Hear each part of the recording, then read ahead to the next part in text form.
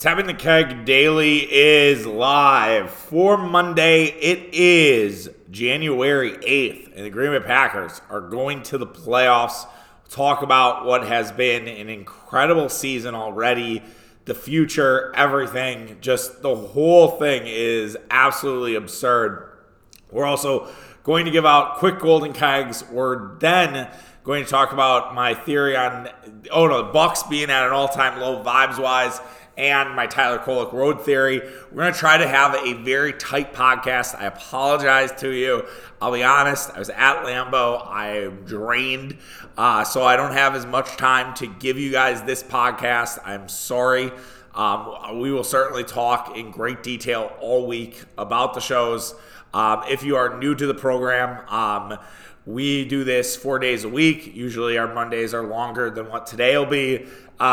We have one time a week with my guy Mitch, and this week I don't have the schedule, so I apologize for that. And we usually, either Tuesday or Wednesday, usually a day off in there. That's how we do it. We're on Apple, we're on Spotify, wherever else you get your podcast. You can be social media, Tapping the Keg on Twitter, Tapping the Keg Sports on Instagram, TikTok, as well as Facebook. So make sure you're following along. We're getting very close to 1,000 followers on now the X platform, on the X/Twitter. So that's really exciting. All right, let's talk about the Green Bay Packers and making the playoffs.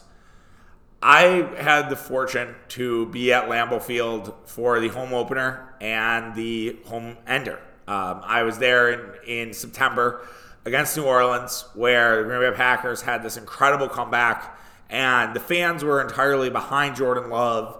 But you kind of looked under the hood, and maybe, in the back of your head were like, well, I don't know how good this team is. They were 2-1 at that time, but this amazing comeback win, a Bears team who did not look great to start the year. We'll put a pin on that, and then they blew one against Atlanta. So they were 2-1 at that point. They're playing Detroit 4 days later. They have a decent amount of confidence. Maybe that fourth quarter coming into that will carry them to this showdown on Thursday night against the Lions. And the Lions absolutely bully them up and down the field. They get out to a huge lead. The Packers do kind of come back, but it is just an absolute massacre by Detroit. Detroit's fan base is all over Lambeau Field. And at that point, Green Bay had went into a tailspin. And so, after that game, I kind of felt like, okay, I really watched, the Packers of this year are really those 3 quarters against New Orleans. And that was the team that I watched. And suddenly, just things got better. Jordan Love became a franchise quarterback. Jordan Love was awesome starting in the middle of November and really has not stopped. And you can argue that Jordan Love is the hottest quarterback heading into the playoffs. I don't think anyone wants to see Jordan Love lined up under center against their team in the playoffs. I don't know any other quarterback that I would put at that level right now. Maybe Lamar Jackson, maybe Brock Purdy, but I think Purdy is very much a stretch. Jackson for sure. And then maybe Dak Prescott. They're guys who just played well all year. But there's a difference between you've played well all year and you're on a heater. And we have seen guys go on heaters in the playoffs and A, make a ton of money, but B, get to a Super Bowl, win a Super Bowl. That is not uncommon. That has happened in the NFL more often than maybe we think it does. But for the Green Bay Packers, to end the year with seeing on the Lambeau Field Jumbotron playoff bound after a 17-9 victory and getting here, it is arguably one of the more improbable Packer seasons. This is a rebuild year. This was a year where Green Bay, best case scenario, had 9 wins or 10 wins, right? And yes, they made the playoffs, but I think ultimately you just wanted to make sure you knew what your future was with Jordan Love, how these young guys would pan out. Green Bay, took a ton of shit, including from me, that they were too young, that they were just this young football team, and there wasn't enough there for them to sort of have the veteran leadership. Well, Green Bay is now the youngest team to make the playoffs in NFL history, and the future is extremely fucking bright. I do not know a team in the NFL that has a brighter future than the Green Bay Packers. They are going to be a contender to win the Super Bowl next year. I would imagine their odds are going to be top 5, top 7. If they're not, you better hammer those in February because they will decrease as the year goes on. They are going to be right there with the Detroit Lions when it comes to the division. They're going to be right there with the top teams in the NFC. And the Green Bay has sort of expedited that sort of the future, the window.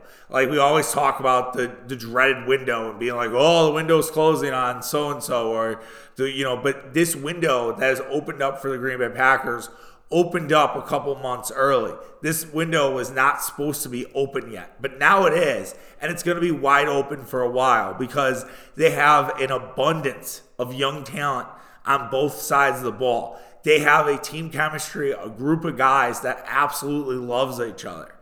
And this isn't a slight to 12. I know a lot, the 12 haters, the people who really dislike Aaron Rodgers, would say, well, that's all Rodgers based. No, it was this weird mind meld of veterans and rookies or veterans and young guys. And yes, did Rodgers do a bad job of cultivating a locker room? Yes, as the quarterback, he did.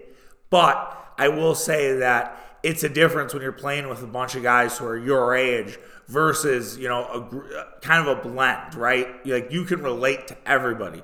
There is nothing that would make you think that not everybody is friends. I'm sure there's guys that, you're annoyed by, you got a text from so-and-so. You're like, fuck, I don't want to hang out with you or XYZ. But like this is how you have a very connected team. As I said, I think after the Giants lost, I was like, well, yeah, it was like a letdown loss like in college because this is like a college team on steroids because they're all just super young dudes.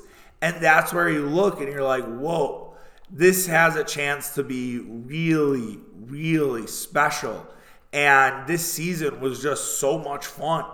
I had just a great time. I've had great seasons with Rodgers, and I've had a lot of fun, whether it was the run the table year, whether it was 2014, whether it was 2020, which was great, or 2021, which was pretty solid too. Like, I've had a lot of fun Rodgers years. But that said, like, the improbable factor of this, the holy shit, this might work, is just another level of fun. And I'm really just thankful for, that the Packers were able to do this and we had this NFL season. So yes, the Packers have accomplished a goal of making the playoffs. And now the chance to potentially get to the Super Bowl, the path is daunting, right? You play Dallas. And Green Bay has had Dallas's number throughout the years, ever since Favre. Green Bay has had Dallas's number. Aaron Rodgers, won a Super Bowl in AT&T Stadium. The Packers have won playoff games in AT&T Stadium under different regimes, coincidentally Mike McCarthy. And now Jordan Love has his chance to inflict pain on the Dallas Cowboys. I don't think it's going to be easy. The Cowboys have been a great home team all season long. And if you really want to go with the Favre-Love comparison, Love would struggle, right? Love would have issues with the Cowboys. But he's, again, I think is the hottest quarterback heading into the playoffs. And if they were to win, they would then go to San Francisco, the hated rival, the team who has been the Cowboys of the 90s. And then we'll see from there. That, to me, is such a hard path. Like, even if they were to beat Dallas and San Francisco, I mean, then it's like, how much more do you have left in this tank? But they are a well-connected football team. They really are. And they're really sort of finding themselves at the right time. So, yes, I do think the sky is the limit. I'm not going to get myself too fired up and say, oh, yeah, this team is definitely going to make the Super Bowl because it is just a really, really hard path.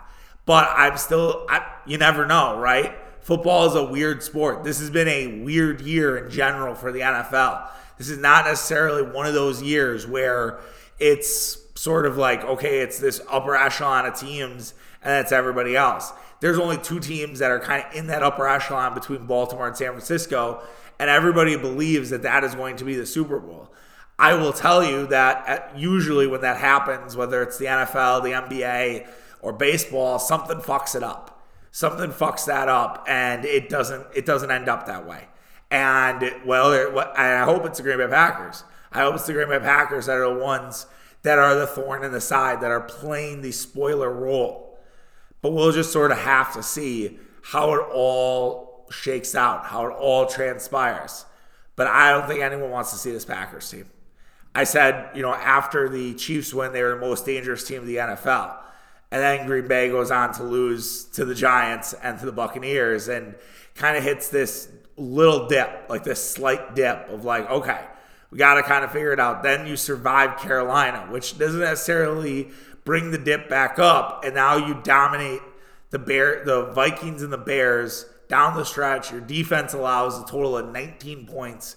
You're able to, it was 50-19, I think would be the final result in the last 2 weeks. That's pretty damn good. And the Bears themselves, were pretty much a full team. They didn't have Jalen Johnson, yes, they didn't have Darnell Mooney, they lost Lucas Patrick, they were down a few guys. But still, the Packers were able to enforce their will, probably should have won by more, but took care of business and got it done, and are now in the playoffs and playing the Dallas Cowboys. I cannot wait for this future. I cannot wait for the game on Sunday. Can't wait to get back to Lambeau and to leave Lambeau yesterday and know that this is just only the beginning. After starting the year with the first Jordan Love start in Lambeau and thinking, yeah, this was exciting, holy shit, the adrenaline just pumping, but you didn't necessarily know that if you were to tell me in September that this team would make the playoffs, I don't know if I believe you, but I certainly believe you now. All right, let's do Golden Kegs. Golden Kegs is what we do after every Packer game. We go 5-1. I'm going to try to go through it a little quicker because, like I said, I'm tighter on time than I'd like to be, which I apologize for. But we'll give myself a one keg for that. It was a fun day at Lambeau. Let's just put it that way. Not exactly hungover in the sense of I have a headache or anything like that, but from an energy drain for sure. That definitely got me good. I felt like I slept it off, whatever, and it just no. It was it was a raucous day, man, and it just was a lot of energy exerted on that day. So I'll give myself a one keg hand up there. 5 kegs, though, to Jordan Love. Jordan Love was incredible in this game. I think in the moment, I didn't realize how good of a game he had. I looked at the box score after the game, and I'm like, holy shit. He was 27-32 and had 316 and 2 touchdowns and a passer rating of 128. I didn't realize it was that good for Jordan Love.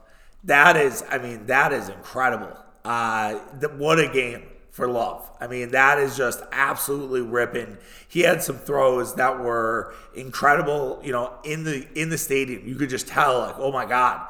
The one he floated over a defender's head. I think it was to Wicks in the corner. He just basically had to put it in between 2 Bears defenders and put it in there perfectly. The Bo Melton one should have counted just because it was so fucking cool. I actually thought that was a catch.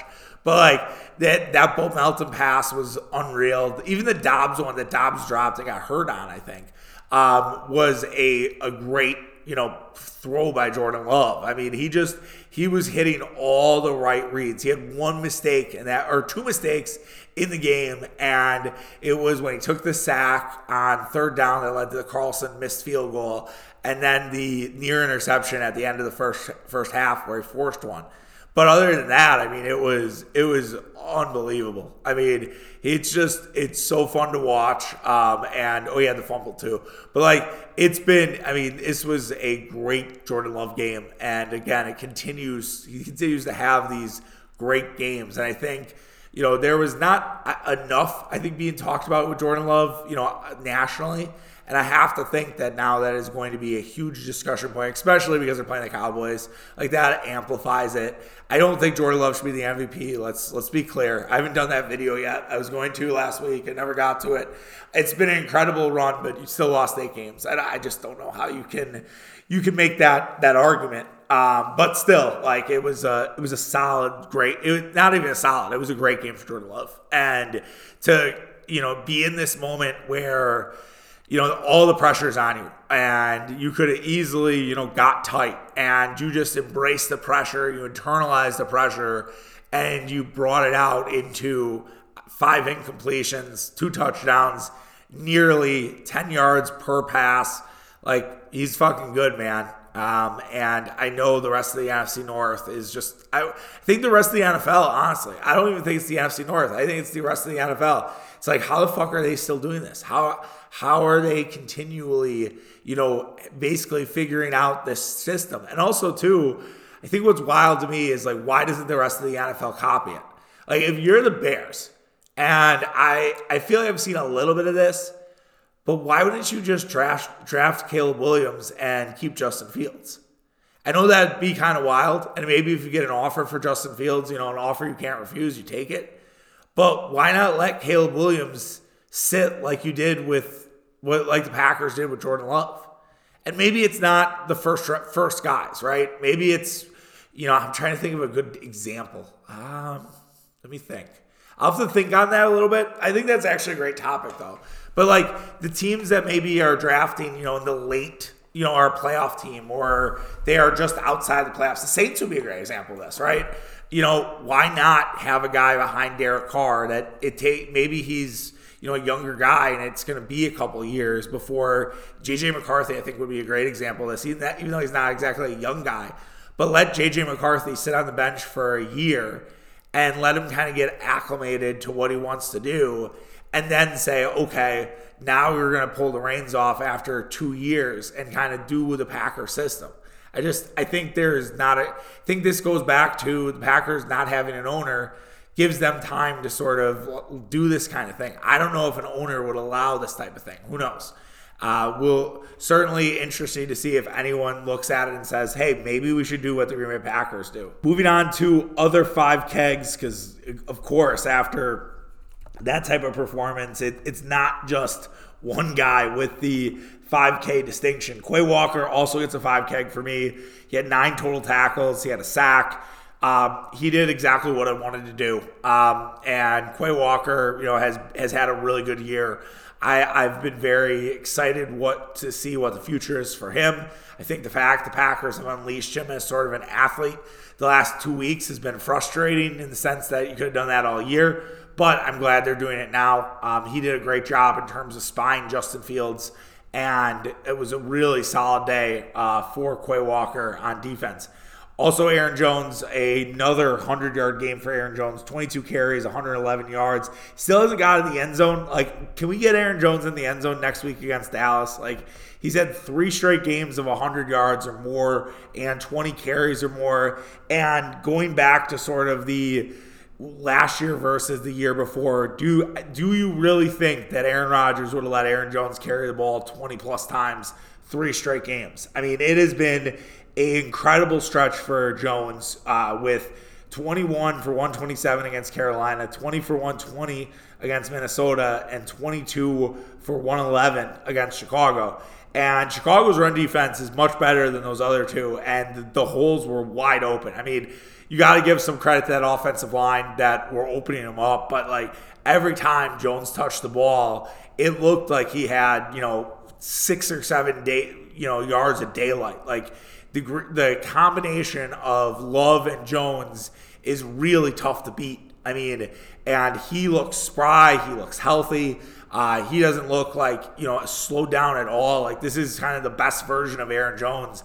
And you do wonder if they had Aaron Jones healthy all year, would the Packers been a 5 or 6 loss team? I don't know if that's ridiculous to set. So yeah, really, really good game from Aaron Jones, who continues to play well here in the back half of the year. And I think you're crazy if you want to get rid of Aaron Jones. I know he's, was he 29? 29, yeah. I don't think so. I think you keep riding this thing until the wheels fall off. And yeah, you should protect yourself. It's a running back. It's running back contracts.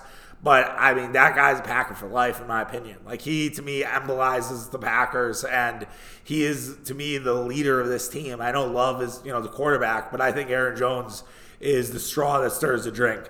Another 5 keg to Dontrevion Wicks. Man, 6 catches, 62 yards, 2 touchdowns. You see the Devontae Adams in him.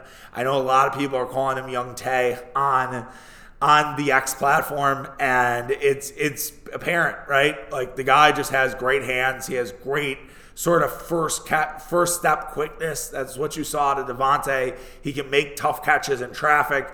Always has a nose for the end zone. Catching that slant pattern for the second touchdown was great.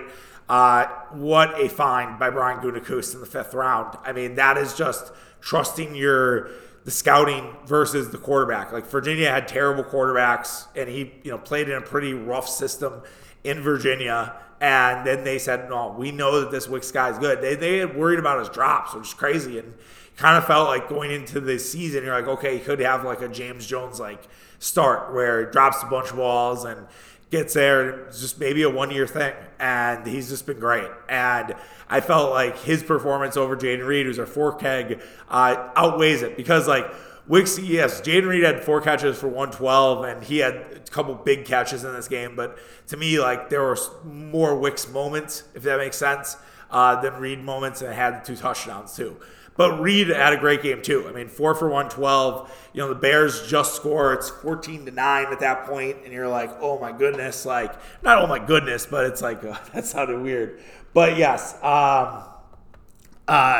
it's like we're just like, oh, okay, this is stressful. Adds a little bit of the blood pressure. And then Jaden Reed busts one for 59 yards. And he, every time, Love needed a 3rd down. I think Reed had a couple 3rd down conversions. He was the guy that Love would look at in that last drive. He found Reed on a 3rd down as well. So, I mean, really good stuff from Jaden Reed, and continues to look like a wide receiver 1 for the Green Bay Packers. Like, even though he is a slot guy, Tyreek Hill is a slot guy too, and he's a number 1 wide receiver. Jaden Reed's been awesome. Carl Brooks had multiple big plays in this game. I wish I could see Carl Brooks more. He just seems to always make a couple impact plays. I really have to pull the audio from Murph and I talking about Carl Brooks, so I have it. That definitely is a to-do for me before the game on Sunday, because we knew it. We knew Carl Brooks would be good, and that's just such a fun thing that Murph and I had. He was at the game. I didn't see him, which was sad, and he texted me as Carl made the sack against Fields in the 4th. Was like, it was always Carl, and it's so true. Great stuff from him. 4 kegs to Bo, Donald Driver, Melton. Look, I don't know, something about that 7th round pick.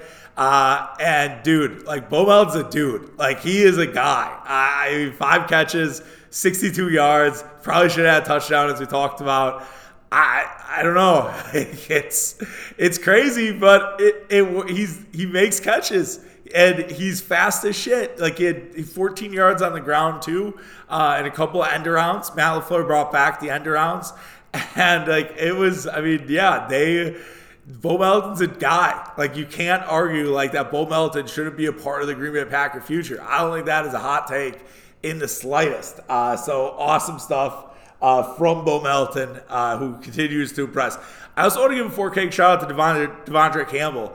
Devondre played awful in the game against the Buccaneers, and there was a lot of back and forth about, what his future was, and how he's sort of seemingly unhappy with the organization. And then he takes 2 weeks off to kind of get healthy, and maybe just to kind of have a mental reset. And Campbell came back and looked great. I felt like he was involved with a lot of different plays. I feel like they were using him in different manners. Like, they were just letting Quay Walker sort of patrol the middle, and they were letting Campbell on the outside a little bit, rush the quarterback, or just, lock up with, the tight end in, a soft zone. I felt like the way they used Campbell in this game was different than they did last year and the year prior. 3 kegs to Kingsley Ingambare. Ingambare had some nice plays, in terms of stopping the run and, got in there. But he also had a play. It was a 3rd down. I think it was on that field goal drive where he was basically, he was in between Justin Fields and the running back. So I think it might have been Roschon Johnson. And he needed to let Justin Fields make a decision. And instead of letting Justin Fields make a decision, he went and tried to tackle him. And if you're going to commit to trying to make the play on the quarterback, you better be fucking sure. Like, he should have just strung that out, because all Fields had was Johnson. Like, all he had was Johnson, and try to throw over Ingambare. Like, if anything, he should have tried to knock it down and not go after Fields. And I understand, like, in the moment, you're just like, oh, you see red, you want to hit the quarterback. But that's like stuff where that's young guy shit. Like, I think a 7 or 8 year guy would do things a little bit differently. 3 kegs also did a tight end Bash Brothers. Didn't see much. Kraftman did have a huge catch to seal the game. Had 3 catches for 31 yards. Musgrave only 1 for 11. We didn't see the 2 tight end system. Green Bay might be saving it for Dallas. I think you're going to see it. I think that is going to be the thing that you have. 2 kegs to Anders Carlson. God damn it. I think you're going to have our Anders Carlson to start the year, but it would not shock me if Green Bay drafts another kicker, which is frustrating. That's the only blemish on Brian Gutekunst's 2023 draft. The 2023 draft for Brian Gutekunst is absolutely absurd, but the fact that Anders Carlson is a part of it is unfortunate.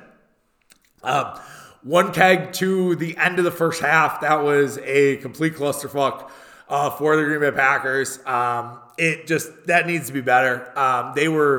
If you had to point out where they were tight, it was the Carlson miss. It was the end of the first half.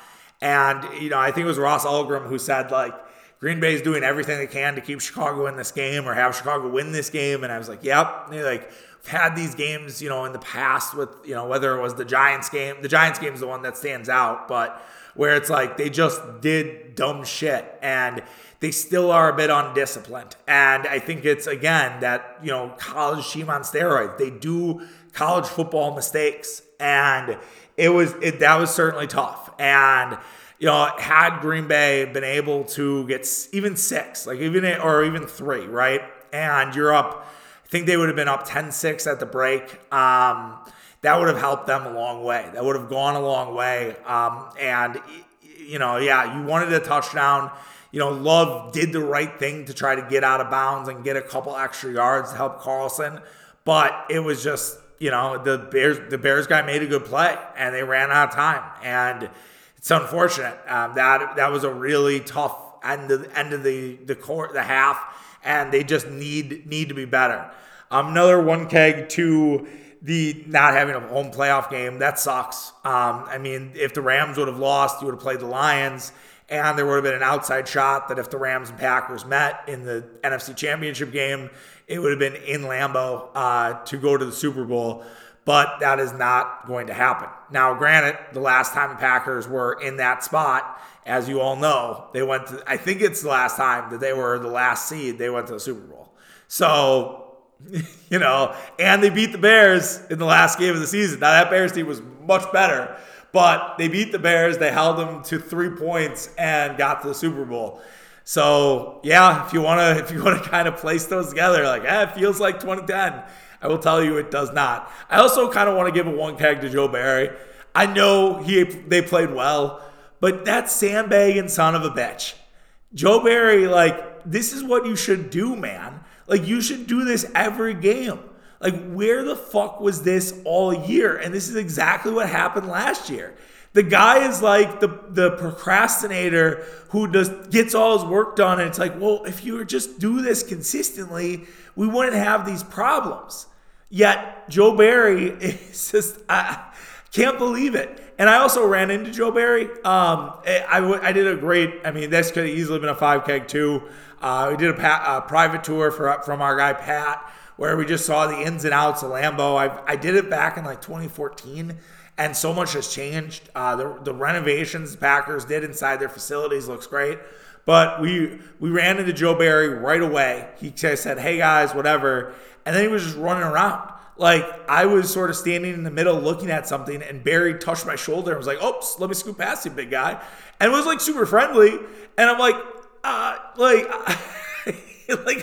really don't like you as like a coach, but you sound like a good guy. So maybe that's why people keep you around. I saw Preston Smith like, oh yeah, he takes hell in the media, but we ride with Joe B. Like, I don't know, man. He's going to fucking keep his job, isn't he? Like, that would just, we just can't. Like, can Joe Barry just resign? Can he be like, I need to spend time with my grandkids? I don't even know if he has grandkids, but like, but yeah, what a sandbagging son of a bitch. It just drives me nuts. All right, it's on to Dallas. It's Dallas week. You got to think the Cowboys, the last team that the Cowboys want to see is the Packers, right? I'll listen to Cousin Sal later, but I have to believe the last team they wanted to see was this Green Bay Packers team. So we'll have to see what's from there. All right, let's talk about the Milwaukee Bucks. So as good as this Packers thing has been, the Milwaukee Bucks, the vibes are low for the Bucks. They lose to the Houston Rockets. They try to come back. They lose 112 to 108. Admittedly, I didn't have eyes on this game. I will probably do a deeper dive on it and talk to you guys after Bucks Jazz tonight, because I think I might want to do a little more on trying to fix the Bucks. Damian Lillard at 18 points and was 5 of 16. He's out tonight for personal reasons. Giannis had 48 and 17, and the Bucks still lose this game. They had a spirited effort in that fourth quarter. Andre Jackson Jr. and Beauchamp, got more minutes. Beauchamp played 23 and had a really solid day. Jackson, even though he had 1 point in this game, was still a defensive stalwart.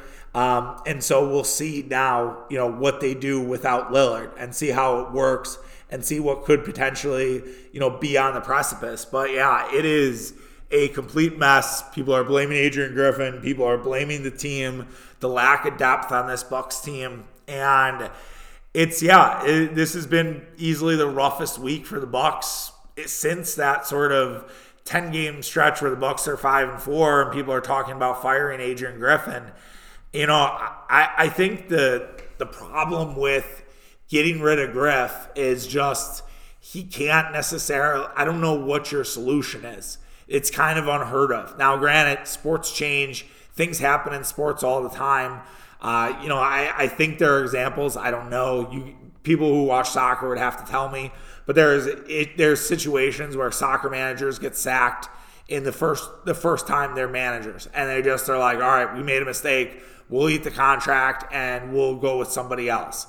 I don't think it's happened really in baseball. Hockey maybe is the other example where it has occurred, but usually it's 1 year and it's a one and done thing, and then they're like, all right, we're going to reset and do this. And the sort of the theme from what I gathered was Giannis is trying hard and nobody else is. And Damian Lillard looks a little checked out, now out with personal reasons right before a massive, stretch of games here. They play the Jazz, and the Jazz did have a win over the Philadelphia 76ers, no Embiid in that game, and won in double overtime, and now have a back-to-back against the Bucks. This really is setting up nicely for the Bucks. The Bucks should be able to win. I think that's right? Did I see that, or was that the night before? That might have been the night before. Sorry. That was Saturday they beat the Jazz. The Jazz won. So the Jazz had off. But, oh, no, they didn't. That was a double overtime game. I'm sorry. Apologize. Lambeau brain on that one. But, yeah, the Jazz were able to win on the road in Philadelphia on Saturday. So the Jazz, but this is now for them, their third game in 4 nights. Bucks, it's like 5-7. But now you don't have Dame for it due to personal reasons. And it just seems like Giannis is the only one that gives a shit. Bobby is a complete mess. And I just don't know if they can wait for Jay Crowder. Now, they say Jay Crowder is back to playing 5-on-5 this week, and he might be able to go for that Boston game, which would be amazing. But I just don't know exactly, is that going to be the silver bullet? Is that going to completely fix the Bucks? And how do the Bucks sort of get back to having fun? And that's, to me, a really, important thing that Adrian Griffin has to figure out. And Adrian Griffin, the points in the paint thing is not getting better. And it's so weird that we've went from cutting off or basically allowing every three-pointer to fall, with Mike Budenholzer and protecting the paint, to now we're, sort of harassing the three-point line and we're allowing easy buckets. And it's like, it's such a hard give or take, because I think we got so frustrated with Budenholzer. We got so frustrated with the idea that Bud would, let teams just go to town and there would be no adjustments. And it's like, can we get something in the middle? It's like leaving a job that's like super hard, right? And you go to this next job and the job is super easy. And you're like, wow, this is great. But you kind of miss some of those elements of that hard job. You miss, some of the deadline stuff. You miss doing, some of the work that you did, and you're not feeling as fulfilled. And that's sort of where I think we are. And I just don't know, what are our solutions. I want to dive in more. I want to, but I did want to talk about it a little bit, even though I didn't have eyes, unfortunately, on the game itself. It's like, it's just, they need to sort of try to fix whatever's going on with this team. And if it is just Adrian Griffin is really that much of a problem, and the only way to solve it is to get rid of him, and whether it's hire Terry Stotts, whether it's hire Kenny Atkinson, which I don't know if Kenny would leave the Warriors bench. There's a lot of issues right now with Golden State. So I have no idea. I have no clue, where the end game is there. But I just wonder, what's going to fix this Bucks team? Is it a win over the Celtics, right? Is it just beating a team that you've had some massive issues against? Is that the straw that's going to start stirring this drink?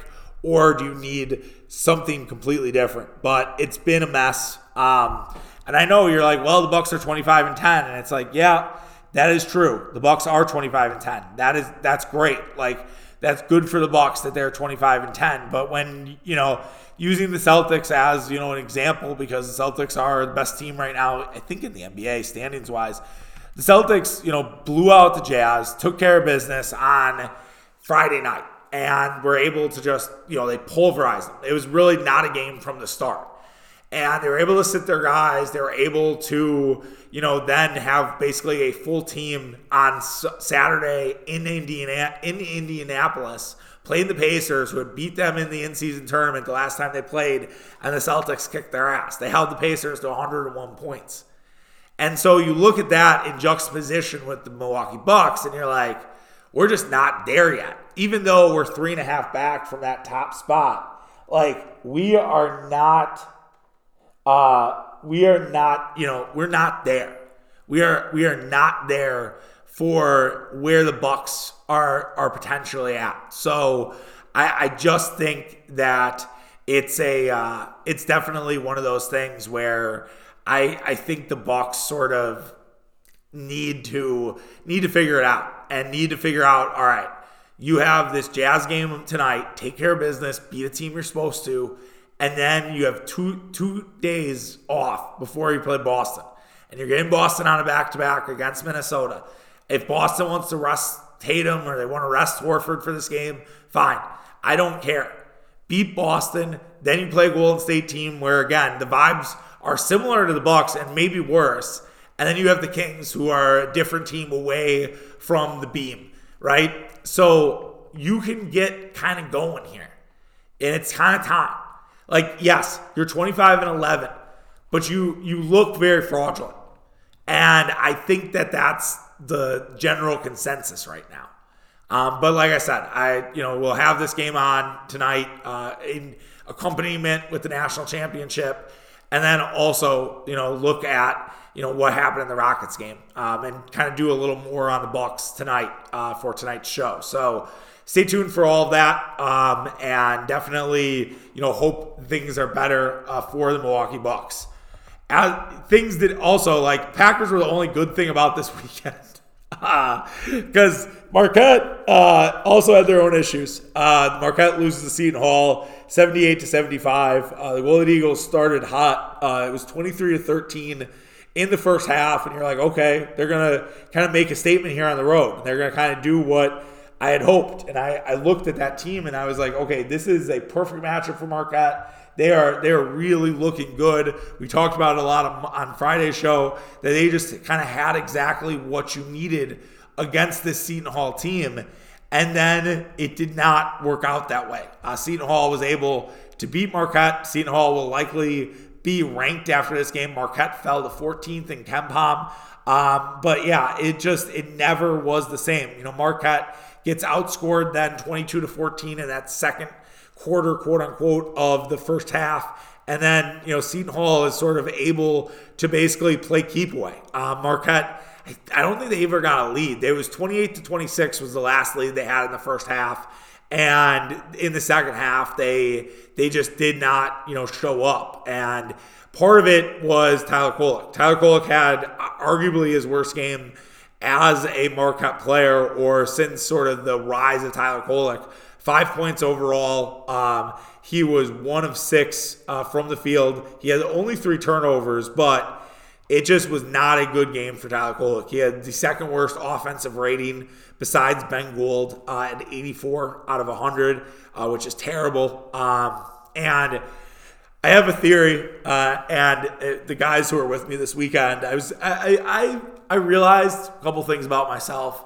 I realized I'm a theory guy. I realized I like playing cards. I feel like every male likes playing cards, but we played euchre for probably 2 hours and we're drinking. Very Wisconsin. But man, I had fucking fun. That was that's an awesome game. Another 5 keg to euchre. But anyways, I was handing out a lot of theories this weekend, but I have a theory on Tyler Kolek. My Tyler Kolek road theory is this. I think he needs to have headphones before warming up. I think he needs to put AirPods in or put Beats in and just lock in and not worry about what everybody else is saying about him. Because now this is 2 straight road games where fans have talked shit to him, and he's just it's got under his skin. And I know he's the fuck 'em guy. I know that he plays with an edge on his shoulder, or chip on his shoulder, if you will. But it seemingly affects him. The Providence people were oh, Tyler can't read. And then he went, and it was not a great, from all accounts, not exactly a great game against Providence. Marquette was, not playing well. In that game, he did have 21 points, but it was on 7 of 15 shooting. So, and he had 3 turnovers in that game. So, the stat line against Providence is pretty good. It's hard to argue that. But then he had it again against Seton Hall, and it's just ignore the fucking noise, buddy. Just ignore the noise. How you're right now, he's a different player on the road. And he needs to just sort of block out whatever's going on and what people are saying to him. And they need to start figuring out how they can win on the road. And you had Shaka Smart call out his team after the game and said, we need guys to practice and come with the same passion as Oso Iguodala every day, which I don't exactly like. I like and I hate that. I like it because, yes, you should hold these guys accountable. You should make practice hell. You have 2 games at home this week where you should take care of business against Butler on Wednesday and Villanova on Monday afternoon. And you can, kind of try to lay the smack down before heading to St. John's. But they basically, is it a focus issue? And then it's but it kind of puts Oso in a bad spot because now he looks like the quote unquote teacher's pet. And now Oso was great in this game. Oso was excellent. I think he had 22 points in this one. Yeah, 22. Had 8 rebounds, 3 assists, 2 blocks, 3 steals. Had a massive stat line. In this game, actually was MVP of the KenPom quote-unquote MVP, even though Marquette lost this game. So Oso just needs, yes, that is true, but I hope Oso then takes the leadership role. I think Kolek is a leader, but maybe it needs to be Oso for a little bit. And yeah, so maybe the Tyler Road theory isn't as strong. I should have looked at that Providence again, Lambeau brain. But I just think he needs to drown out the noise a little bit. And hopefully Marquette can figure it out. Again, getting 2 home games is nice, but now you go to Madison Square Garden against St. John's, and St. John's has looked pretty solid so far. And it'll be, same type of game. It'll be 11 a.m.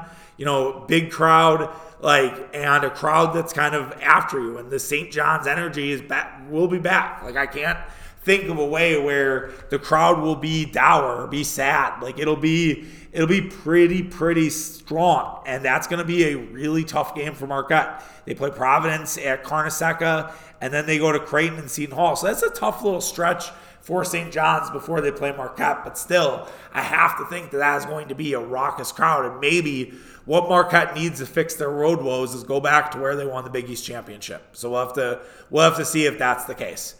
All right, that does it for today's truncated Monday show. Hope you guys still enjoyed it. We'll be back tomorrow.